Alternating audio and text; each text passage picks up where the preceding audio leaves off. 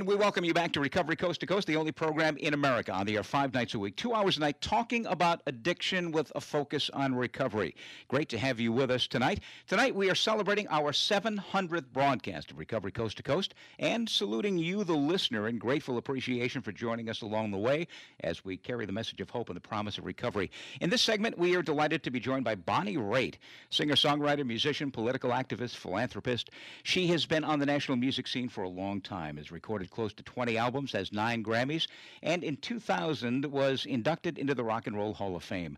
Bonnie's a woman in long-term recovery, one day at a time, one song at a time, probably one gig at a time as well. Bonnie, thanks so much for joining us tonight on Recovery Coast to Coast. My pleasure, Neil. Thanks for having me. Congratulations. Without going too deep into the drinking and using days, Bonnie, how bad did it get for you, and what finally led you into recovery? You know, that lifestyle of a rock and roll and folk musician is, nighttime. A lot of people like waitresses and people that work in bars. All kinds of musicians have kind of an occupational hazard. I think it probably goes with late night radio guys too, and journalists. And there's a bunch of professions that really romanticize sex, drugs, and rock and roll, and for good reason. There was a lot of fun, and it certainly was fine. And as for me, as a lifestyle until about my mid-30s, and it was something that just caught up with me. And I looked around at my friends who were getting sober, and I saw that they were producing more great music. They didn't seem to lose any of their edge. They didn't lose their sense of humor. They didn't become loonies, proselytizing, and they seemed to be better in shape, had better successful family lives, felt better about themselves, and consequently the other people that were around me that were still partying, and myself, I thought I was slower to recover, a lot of downtime, more time hungover than when I was in my 20s. Couldn't always remember what I'd said to people, was getting kind of sloppy. So for me, it wasn't really a question of kicking and screaming and slobbering all over myself, and or as we say, a nudge from the judge. Thank God I didn't kill anybody or injure anyone. I had more of a lifestyle awakening where I just said, you know what, this isn't feeling good. It doesn't look good. I'm not as productive as I'd like to be, and I don't like who I've become. And so I sat in on some meetings, and I realized that at the great help of some other friends of mine, other musician friends, they, as we say, it's a program of attraction, and I was very attracted to the peace and serenity and happiness and freedom they seemed to have. So I gave it a try, and I just took to it like a fish to water. It was really a blessing that it wasn't a struggle for me. Talk about the making of Nick of Time back in 1989. Bonnie, it won 3 Grammys, certainly one of my favorite CDs. In fact, we often play pieces of that as bumper music on Recovery Coast to Coast. You were newly sober at the time. Talk about the making of that CD. Yeah, actually, I got sober in February of '87, and by then, about a year into my sobriety, I went away on a retreat and was just so grateful for the changes that had happened in my life that I wanted to give something back and write something from that place. And Nick of Time came out of that retreat and really was an accurate reflection of what my friend was going through at the time, the ticking of the biological clock. A lot of my girlfriends, I was 39 at the time. We were talking about staying in relationships or getting out and changing lifestyles that weren't working for us. And it was a real gift from me to myself and to the world, really, for the gifts that have been brought to me with sobriety. Bonnie Raitt joining us tonight on Recovery Coast to Coast. You're constantly standing up and speaking out about your beliefs, frequently doing benefits and certainly giving back what you have so richly received. And you often speak to young people about your experiences with alcohol and other drugs. And back in 2001, you and Kev Mo did that great concert at San Quentin, which was billed as a celebration of sobriety and recovery. What was that like for you, and how important is it, Bonnie, to celebrate recovery? Well, I think you live it and you broadcast to people without proselytizing. I think you just stand in the place where you're at, and if you have some sense of peace and humility and gratitude, and you're open and loving and kind, and you naturally, when you've had the kind of transformation that sobriety can bring, it's not an easy path. At least it's something that we have in this great sobriety community all around the world, on the road.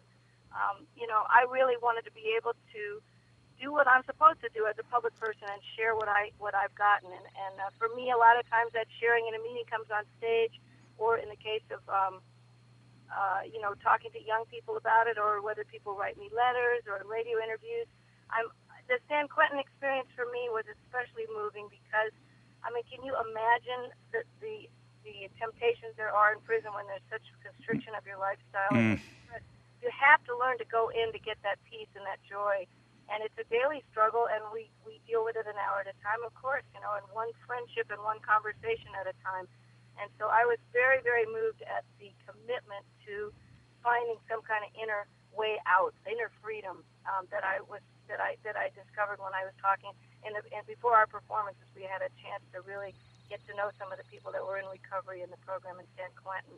And I was very moved. It was an incredibly humbling experience.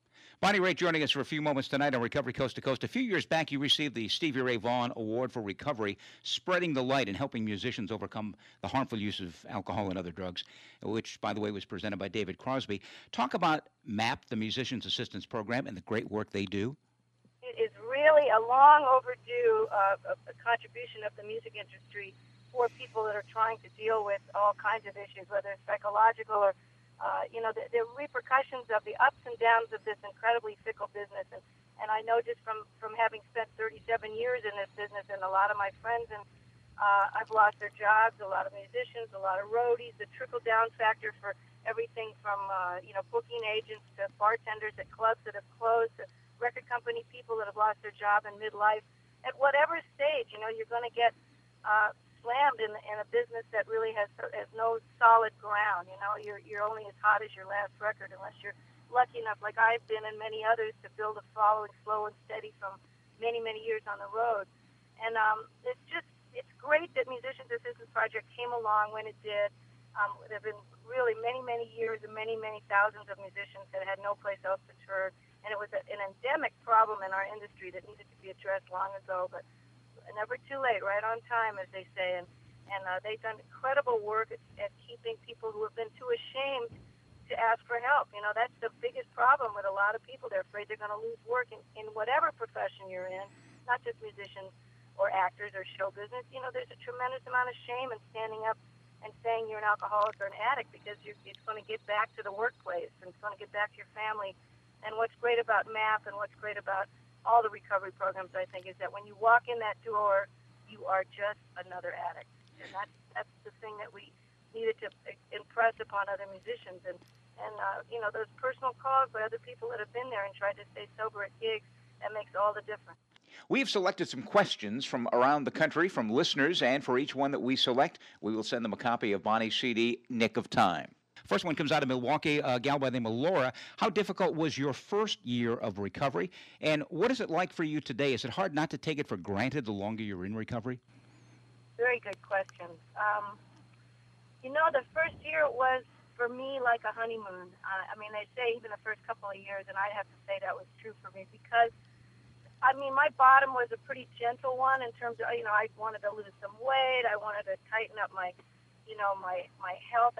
In general, just wanted to take responsibility for my own health, physical, emotional, and mental. And I had no idea how deeply the tentacles of addiction were in my life, until I started learning and doing the steps and going to meetings and learning about addiction and how far back it affected my family system.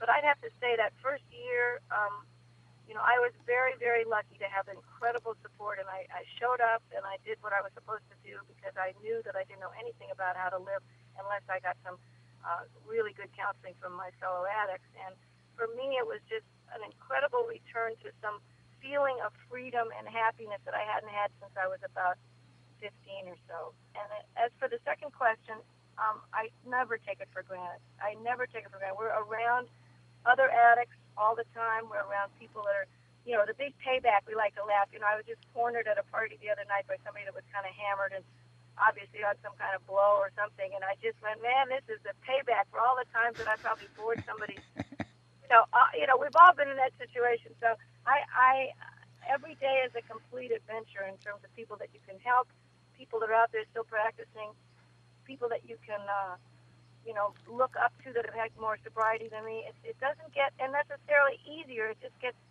more rich and more imperative to stay on it, because it's not worth the risk. I know that we're all human and people slip, but people have to know that if you're slipping, you can always come back in. And I know that would be the case. If I ever erred, I know I could step right back in. Seth has a question from Boston, a three-part question. He writes, many musicians fear that they will lose their creativity if they give up alcohol and other drugs. Was that true for you? How has your recovery affected your music? And what particular song of yours most relates to recovery? Wow, those are good questions too. For me, in my case, I because Nick of Time happened out of my sobriety, that for the song and the album, and then I won all those Grammys, and my career took off at that point. I can't even think of anybody whose productivity and success is more related to a lifestyle change like sobriety. I mean, there was a lot of other elements in place too. You know, VH1 was developed, so they actually played people my age on television. I had a new record company. Dennis Quaid being in the first video for Thing Called Love was a really good idea because they played it more. And for a lot of things colluded at that time to make things happen. But I really think that contrary to making you less funky and less effective, it really, if anything, it gets you in touch with a self that's burning so bright, whether it's your sexuality or your creativity. I think all of those things get really, really vivid when you become sober, and all the little difficulties and the struggles along the way in sobriety, because you're really awakening to yourself.